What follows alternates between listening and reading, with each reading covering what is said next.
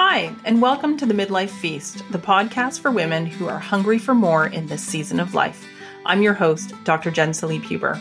Come to my table, listen and learn from me, trusted guest experts in women's health, and interviews with women just like you. Each episode brings to the table juicy conversations designed to help you feast on midlife. Hi there. My guest today is Dr. Maggie Landes, and Maggie is not only a board-certified physician, she's also a public health nutritionist and an anti-diet advocate. And she has been having conversations around the importance of providing weight-neutral care and breaking up with the BMI. And she's been one of my favorite people to connect with on social media to just be getting the message out that we need to be changing the conversation about health and weight and nutrition, not just with ourselves, but also with our healthcare practitioners. So my conversation today with Maggie is all about why we need to be changing that conversation and how we as individuals can maybe feel a bit more empowered going into these healthcare conversations and advocating for weight neutral care. So have a listen, and I know that you'll be as inspired by Dr. Maggie as I am, and I'd love to hear if you have any questions about this episode.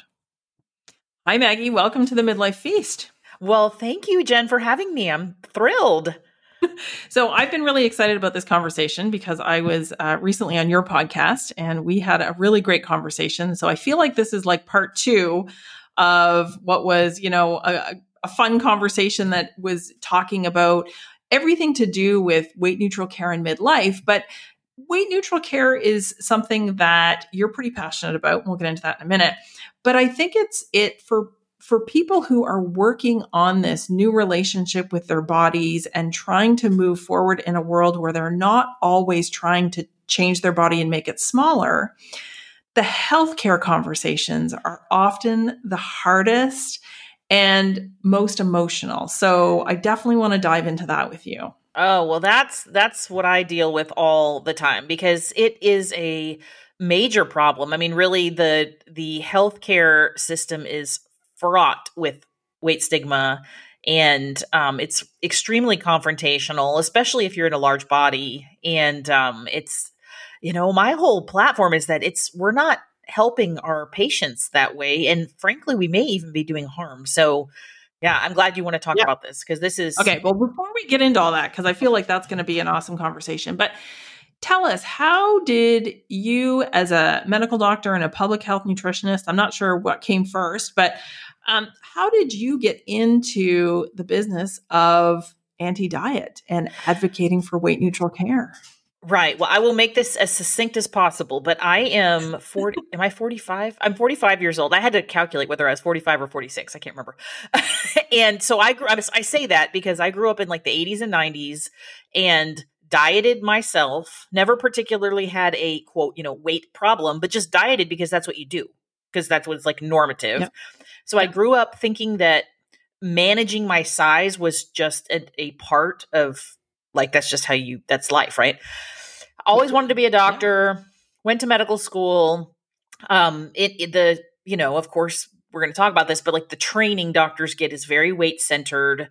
A lot of the literature we use is weight biased. There's just so much in there, but you don't realize it because you just, you're in medical school. You have to, you have so much to learn that if some professor tells you, hey, fat makes you have heart attacks and die, then you just say, okay. And then you tuck that in your brain and you keep going because you don't have time to like scrutinize everything.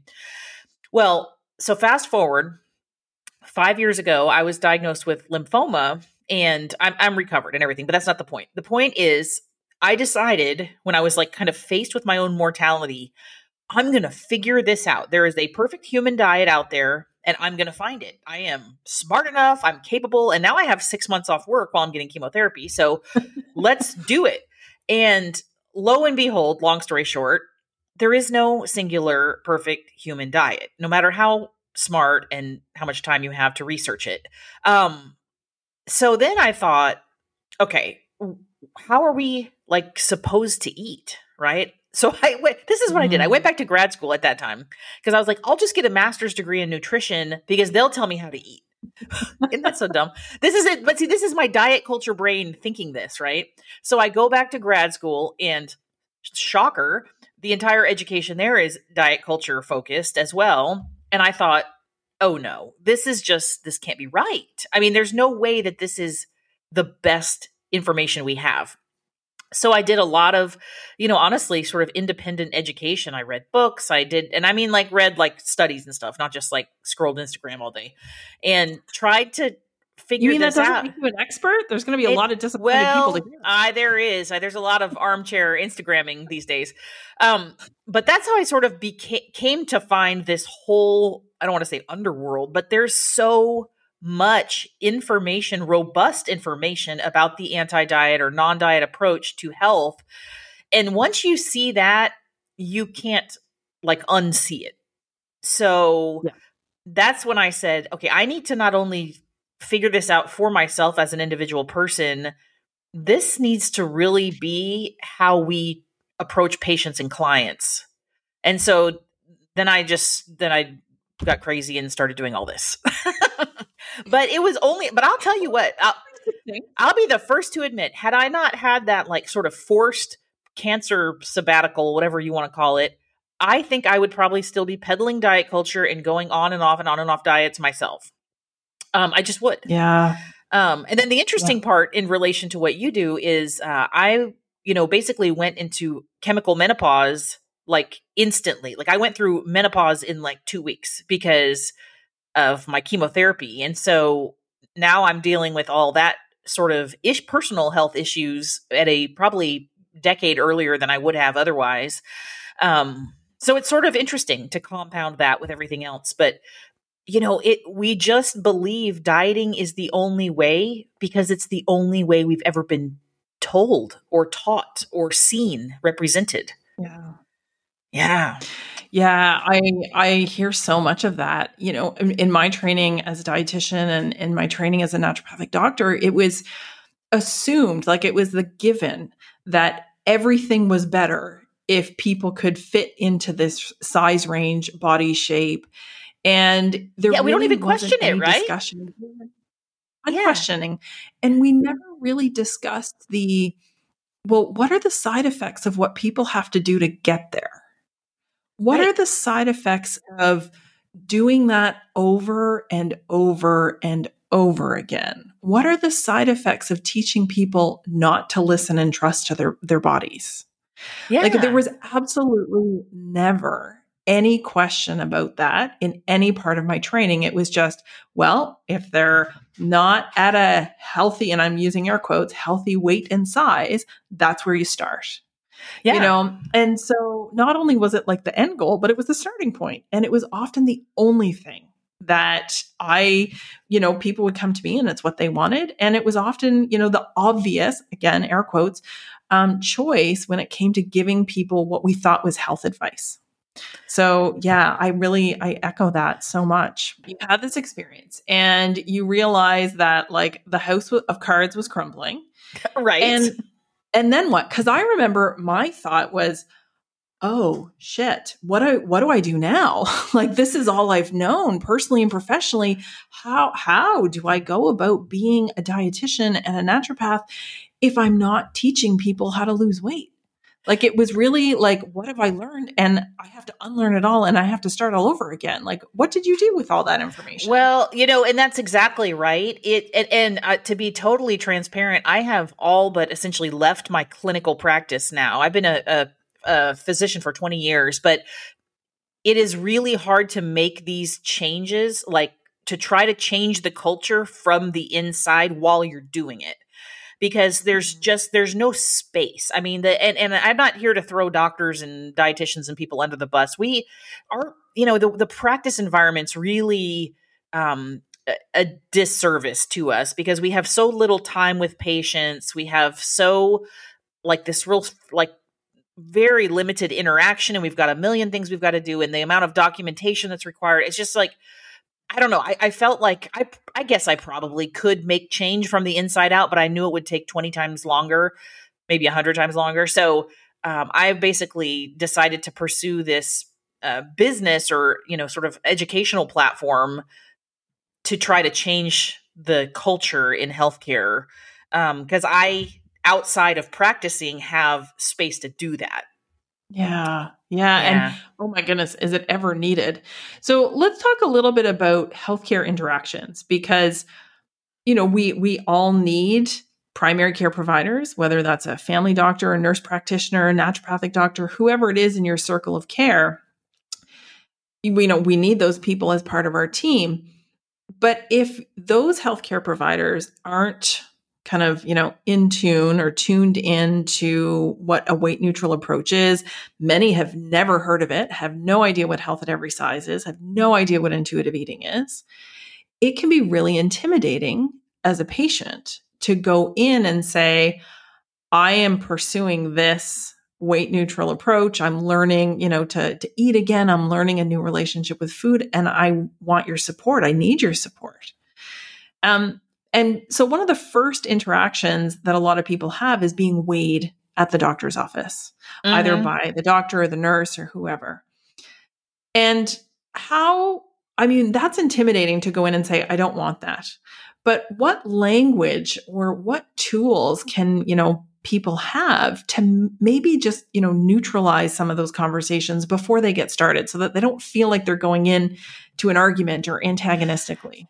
Right. Well, and I don't recommend that because, being like aggressive with the staff and kind of a disrespectful patient is not going to get you very far. So I don't ever advise that. But I want to say first that people may not realize, the people listening to this right now may not realize there's actually a very limited number of clinical conditions that require your weight like at every touch point. Very limited. And it's like kind of the exception to the rule. I mean, if you're on dialysis, you're getting chemotherapy, you're having general anesthesia, like stuff like that. But the typical visit for a physical, for acne, for joint pain, for stomach problems, for anxiety, whatever the general problem is, you don't actually, in adults, need to be weighed. There's this belief that if they're going to write a prescription, they need it. But that's actually not true in adults. That's only true in children. You give the same medication for whatever to adults, no matter what size they are. It's usually there's a standard dose for everybody, or it's based on a metric. Like you get a different amount of blood pressure medicine depending on how high your blood pressure is, but it has nothing to do with whether you're big or little or whatever. Right. So just have that in your back pocket, knowing that when you go in, like if they want to weigh you, there needs to be a reason. I'm just a believer of not like getting information for no reason. I mean, that drove me nuts. When I was in the hospital, I was in the hospital quite a bit when I was sick, and they draw labs every day, every single day. And I'm like, are you going to do something with this result like today? Like, do you really think my sodium from yesterday to today has changed that much? Because I'm already anemic, and here you are just drawing blood because you just have like this standing lab order. Just that as an example. I just don't like that kind of stuff. I feel like every time you're collecting information as a provider, and you know this, Jen, you have to have what are you going to do with it? Yeah. If it's high, what are you going to do with it? If it's low, what are you going to do with it? If the answer is nothing, then who cares? Then you don't need to mess with it. So that's my point, is the weight is one of those sort of, it doesn't matter because, okay, if you weigh this or you weigh this or you weigh this, it makes no difference on the impact today. You know? And it's not a proxy for health. Like that's the thing. Oh right? My gosh, not at all. Yeah. How many times have people told me stories of going in, getting weighed, and the reason that they went into the office or to see their healthcare provider was for, let's just say it's acne or something, and then the person that they're seeing looks at their chart, talks a bit about the acne, and then comments on their weight like it's relevant to the concern. And then they come out of the visit with a referral to like a bariatric surgery. I mean, it's crazy how far they take it when that wasn't even the chief complaint or the concern, Yeah, that's weight bias. I was just about to say that. I would say this is a good point to actually talk about how, that weight bias is at play, but also how, people will feel the stigma from that and will not seek care when they really need it for fear of that weight bias and stigma showing up in their relationship with their healthcare provider, right? Yes. So that's a really important thing. Well, it's a cycle that kind of begets itself. Because what happens, this is the public health part of me talking, which is not exactly the answer to your question, but on a bigger scale, like a population scale, what happens is these patients come in, get weight stigmatized because they come in with a sinus infection, they come out with a referral to bariatric surgery, and they don't want to go back. They are crying in their cars on the way home. They're like, forget it. I'm not going to the doctor unless I'm literally at death's doorstep. So they don't go, they don't get mammograms, they don't get pap smears, they don't get their blood pressure checked, they don't get any sort of preventative health care. And then what happens is, let's say 10 years later, 20 years later, I don't know how many years later, then they do have a problem. Then they show up with, let's say, diabetes. And then we, the medical community, says, look, all the fat people got diabetes. We told you. And then we publish a study that says fat people get diabetes and don't account for the fact that maybe because we drove them out of the healthcare system altogether, they got no support and no preventative care to prevent the problem. Then we publish a paper and we use that to like beat the head of all the new patients coming in for sinus infections and say, look, I know you came for a sinus infection, but if you don't lose all this weight, you're going to get diabetes because we published a paper that says fat people get diabetes. Like, and I'm being exaggerating, but that's really what happens. And then the cycle just keeps going and going and going. So yeah. And I hate that patients have to advocate like this hard for themselves. I wish I didn't have to give my clients and these patients like scripts for what to say because, but you kind of do at this point. The culture is still if you find a health at every size aligned doctor, do whatever you can to stay with them because that is a diamond in the rough. Yeah, but absolutely. Yeah. Approach the whole thing with like, well, first of all, you can talk to the doctor before you get weighed or the provider. Like you don't need to be weighed in the hallway between the waiting room and the exam room, which is typically how it's done, at least in the United States, that's how it's done. That person who's doing that is usually an MA or somebody who has no clinical sort of knowledge set. They're just doing a task. They're told to take the patients, put them on the scale, put them in the room. You can have a more sophisticated conversation with the provider and decide, essentially, it falls under informed consent. The whole thing. I mean, if I had to summarize this, like everything that happens to you in a clinical setting requires your consent, period. And that includes getting on the scale. And, people say stuff to me. They're like, but my doctor forces me on the scale. I said, forces you or bullies you on the scale? Because forces you is they like physically pick you up and put you on the scale, which I doubt is what is happening. But they may be shaming you and saying stuff to you that makes you feel so bad that then you get on the scale. That's different. We handle those things differently, okay? Because you deserve to have a sort of risk benefit. Everything we do is like this really, really super quick risk benefit check in our brains. Like everything has a risk, everything has some sort of benefit. Like we're just kind of measuring those and deciding whether we proceed. And with little tiny things, we do it so fast we don't even realize that we're making that decision. But that's the decision you're essentially making on the scale. So, to kind of slow that thought process down, if you're going into the doctor for a sinus infection and you have a history of an eating disorder, I would say the risk of getting on the scale outweighs the benefit. All right. Now, there may be other situations where there is more of a benefit. And then you can start employing some of the other techniques like standing backwards on the scale, asking them to cross it out on your discharge papers, because usually it's like printed at the top of the discharge papers. I mean, if it legitimately needs to happen, it may need to happen. And I'm not saying no patient ever needs to be weighed. I don't want anybody to misunderstand that, but it doesn't have to be the focus of every clinical encounter because it is such a distraction. And, I'm just going to repeat this because I think it's important. I'm not blaming even necessarily the doctors or the providers. We are trained to do this. This is what we believe to be the best thing to do. And we're doing it because we think somehow in this warped education that it's protecting our patients and managing their health. And that's just like a big misunderstanding. Yeah. Frankly, So what about those situations where it really is clinically relevant? situations that come to mind would be like medication dosages for things like, chemotherapy or dialysis or surgery. And in those situations, oftentimes I think the patients still don't want to see the number because, again, if they have a history of an eating disorder, or whether or not they're just trying to move out of that weight-centric kind of thought process in their own mind, can they ask not to see that number? Can they still ask for some participation in, trying not to make that the focus of their care? Right. Well, sure, you certainly can. And if you have kind of a good reason for that, because you are like have a history of an eating disorder or this disordered thoughts about your body image or whatever, that's really a problem for you. I think if they're listening to you, they should know that.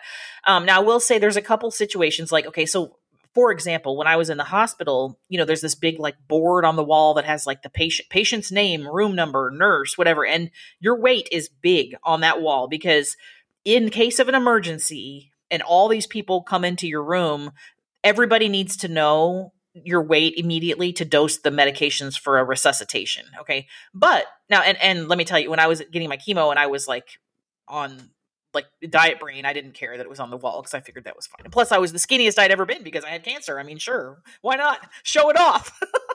But what I could have done, like thinking back, like had I been in this anti-diet framework and had to go through that experience, I think I would ask, could they like tape a piece of paper or put like a Post-it note over that says patient's weight? And then like, okay, if it's an emergency and I'm unconscious, they can pull the Post-it note down. Everybody in the room can see it. And I'm unconscious and I'll be fine, if they're working on saving my life. And the same thing that happens in operating rooms too. Yeah. And that happens in operating rooms too. Is that what you're about to ask? No. But yeah, but it's the same. I think the same thing could happen. Like in surgery, it is important that the weight is known, and that's a legitimate thing for the anesthesiologist and for people giving blood products and stuff. But like it doesn't have to be. You don't need to know it. I mean, the patient isn't the one doing those things. So I think just asking them, like, could you just make it not visible? Could you put it behind my head so I can't see it? Could you put a sticky note over it until it's needed? Could you? I mean, like, and just asking that it's really problematic for you to know that. And then in your regular clinic visits, just tell them you want to stand on the scale backwards and you don't want to see it. And then if they could black it out on the after visit summary, that's usually sufficient, And I'm just remembering someone had told me about a situation where they were going into a procedure and the pre-op nurse wanted to weigh them. And they actually thought on the spot, which I thought was really clever, to say, the last time that I was weighed should be on my chart and my body hasn't substantially changed since then. Could you use that, reference? And they were able to do that. So, I think that's another way that, if your body hasn't changed much since your last recorded weight, that, that should be sufficient. Because for most, adults, they would have a good sense of that, I think. Right. Yeah. And especially if it's recent in time, I mean, theoretically, if you have a pre-op appointment, it's because within the last probably 2 or 3 weeks, you saw a provider for the decision to have surgery. So, now if it's like 2 years ago, I think you probably do need to be that depends where you live. Yeah. I think some of our listeners in Canada might relate more to the 2 years than 2 to 3 weeks. Okay. Yeah. Well, yeah, that's true. That's true. So yeah, that's very reasonable. That's very reasonable. And in fact, you could even you could even do that. I'm thinking about that. You could even do that at a regular clinic visit. Like, let's just say you go in for your sinus infection and they're like, we need your weight. Well, you don't really need my weight. I have trouble seeing this and I don't think it's going to be necessary. I'd like to talk to the doctor first. And if this confrontation continues and you're comfortable with it, you could just like give them a number. Like like you said, your last known weight. And if it's off by however many dozens of pounds, who cares? Like it doesn't matter. I'm telling you, it doesn't even matter if you have a sinus infection. So just to appease them. But yeah, I just wish that the more providers understood how much harm was being done.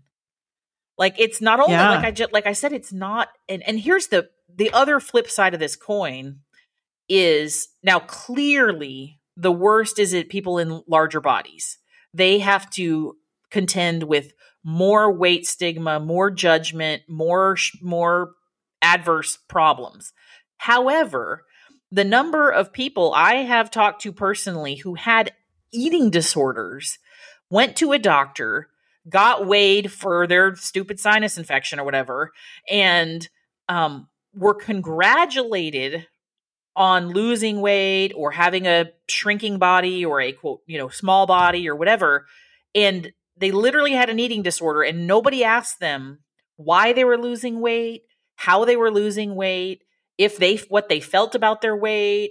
They just got like this high five, like, hey, way to go. Since last time you were in here, you've lost blah, blah, blah, how many pounds, and you're like, that's a problem too. If we aren't even properly screening people on the other side of that, and I don't want to make it equal because they don't have the social stigma that people in large bodies do. But in a clinical environment, if we're going to separate weight and health, which is the crux of health at every size, absolutely, like that is the singular, like bottom line message is weight and health are not the same thing. Then we as the providers need to make a decision. Are we delivering weight care or health care? Okay. If our goal is to have our patients shrink and to promote weight loss and weight loss products and stuff, then you are allowed to do that. But then you need to be transparent that you are a weight care provider and not a healthcare provider. It's different. It's a different business. It is. Thing that we spent a lot of time talking about like the practical pieces of weighing, but at the end of the day, what we're really advocating for here is healthcare that is not primarily or largely based on weight being the driver or the metric or the most important piece of health. And, like we were talking about at the beginning, with most medical nutrition training, it really does. It's the first place that you start. So one of the things that you do is that you try and re-educate healthcare providers so that maybe the patients don't have to advocate as much, so that maybe they can more easily find a provider who is aligned with these weight neutral goals. But that's a big task because, like we talked about, it is what everyone knows. So tell us what you're doing with that. How do you where do you even start? Like, I don't even know where I would start.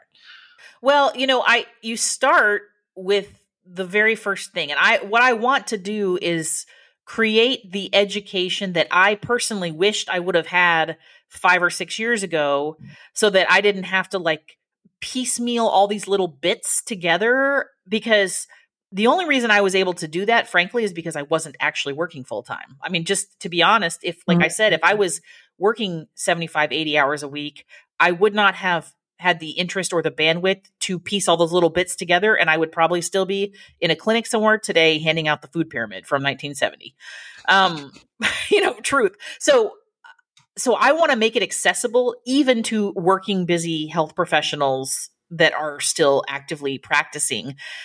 And I think there's a couple of pieces. So it has to be accessible. So essentially I have a course that it starts with, and then there's a community kind of that forms after you've participated in the course.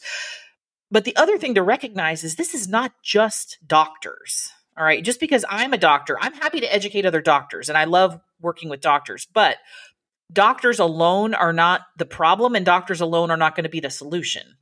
So being open-minded to every person who views themselves as a health professional, as a colleague, is like super important. So I work with, functional nutrition, what do they call it? Practitioners and chiropractors and dietitians and physical therapists and clinical social workers and people that you kind of would be more considered like peripheral healthcare providers, I guess.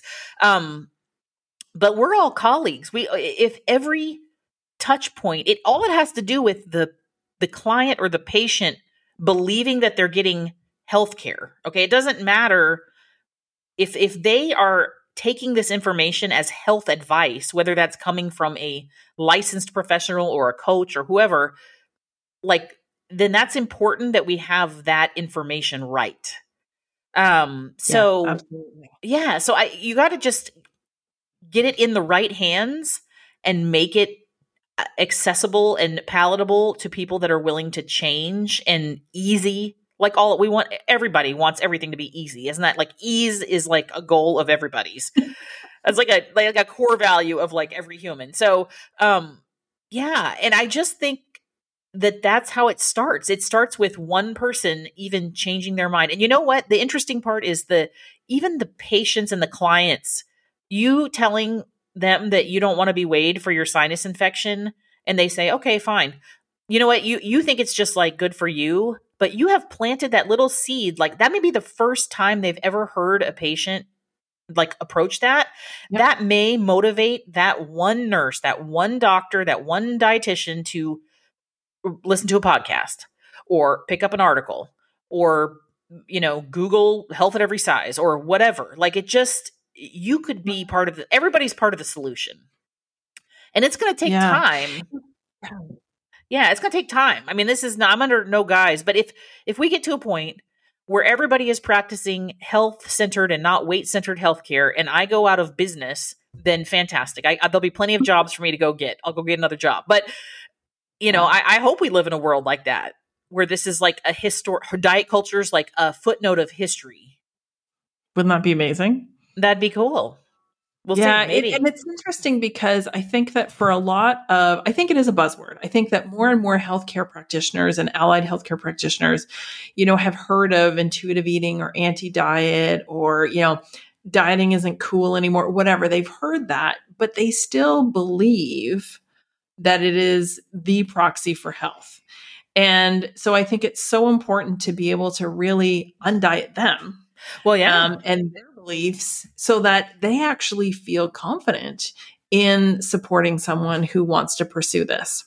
Well, sure. And it's not just not dieting. Yeah. And they also, most of them realize, and I will tell you, I did too. I was, promoting diet culture in clinical practice, while all the while knowing that in my own personal life, I have been dieting for 20 years and it hasn't gotten me to any of the great health achievements that I thought it was going to. So, the scientific evidence is there that dieting doesn't work, but honestly, every single person has the own anecdotal evidence that basically dieting doesn't work either. So when you are able to recognize like, okay, maybe it's not just me. Maybe it's not just them, the other person in the exam room. Like maybe there's something to this. That's the motivation to like sort of study on a bigger scale, like why this is such a problem. That's so interesting. Cause I mean, prior in the before times, which is what I call everything before, COVID, if I was at, a party or an event or kind of anything where I might encounter someone in primary care and they learned what I would do, the first thing would be like, what do you tell your patients for weight loss? My patients really struggle with it. And, as I kind of got further along into this, and I'd be like, well, it's that we're prescribing weight loss. That's the problem. And then you'd be like, yeah. Oh, but there's got to be something that works, right? No, not permanently. That's why they keep coming back. It's why it never works permanently. Like it's part of the problem. And, and it would just like, I could just see some people like eyes glaze over, check out, like they're like, oh, this is a crazy person. I'm not talking to this person. They don't know what they're talking about. But, I think it really speaks to how ingrained the belief is that you have to be a certain size or shape in order to be healthy. Oh, absolutely. And so, they have evidence in their own practice that diets don't work. They know that. Yeah, but somehow, if there was one answer, we'd be done talking about this by now. It would be over. Like this whole thing there wouldn't be a conversation happening because it would be over.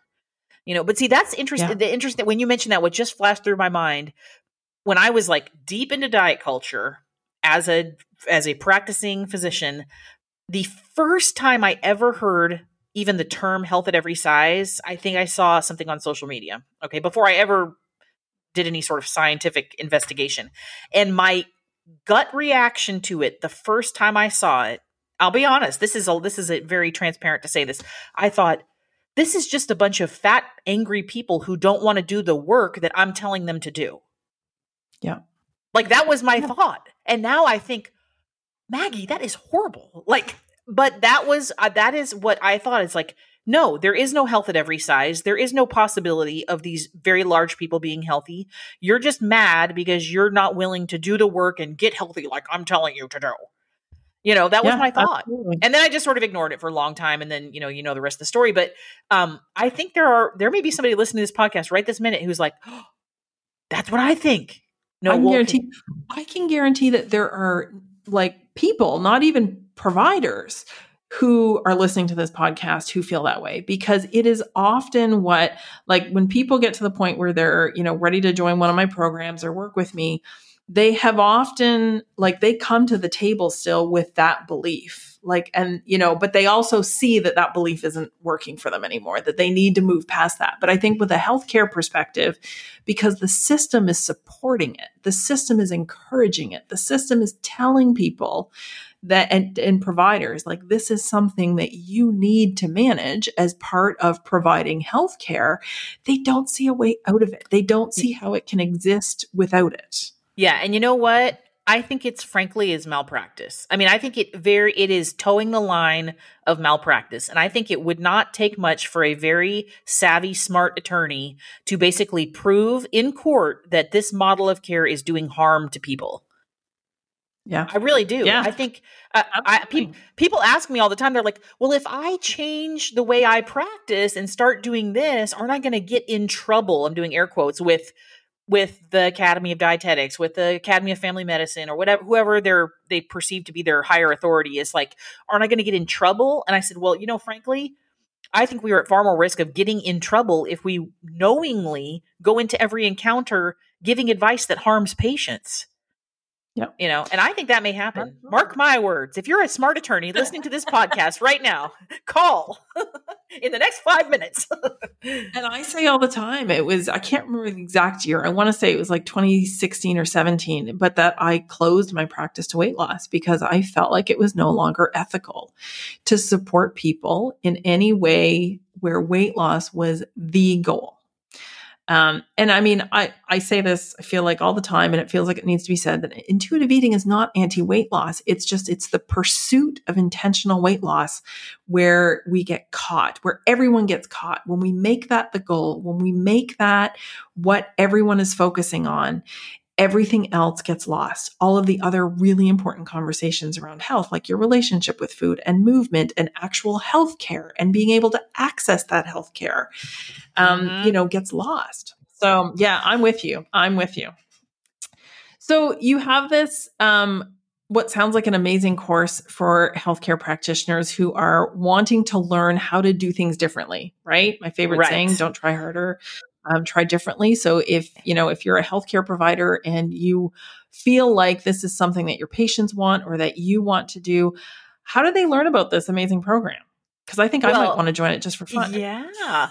Well, the first step, I have a free workshop, which is like the first step. And I'll give you the link so you can put it in the show notes. But the first step is breaking up with the BMI, essentially, because we have this like BMI centric thinking, and we have to like uncouple that and break up with that idea before we can sort of engage any other health at every size structure or whatever. Yeah. So that's the starting point. And I'm happy to talk to anybody. I have a podcast where I talk about this stuff all the time too. I can't say it enough that I want to like shake the tree and change the culture. I am so super on fire about these issues because I want it to be different. I want it to feel different when I go to the doctor or the dietitian or the physical therapist or wherever I go. Like, I just want people to feel welcome in healthcare, no matter what their body looks like or what their size is, and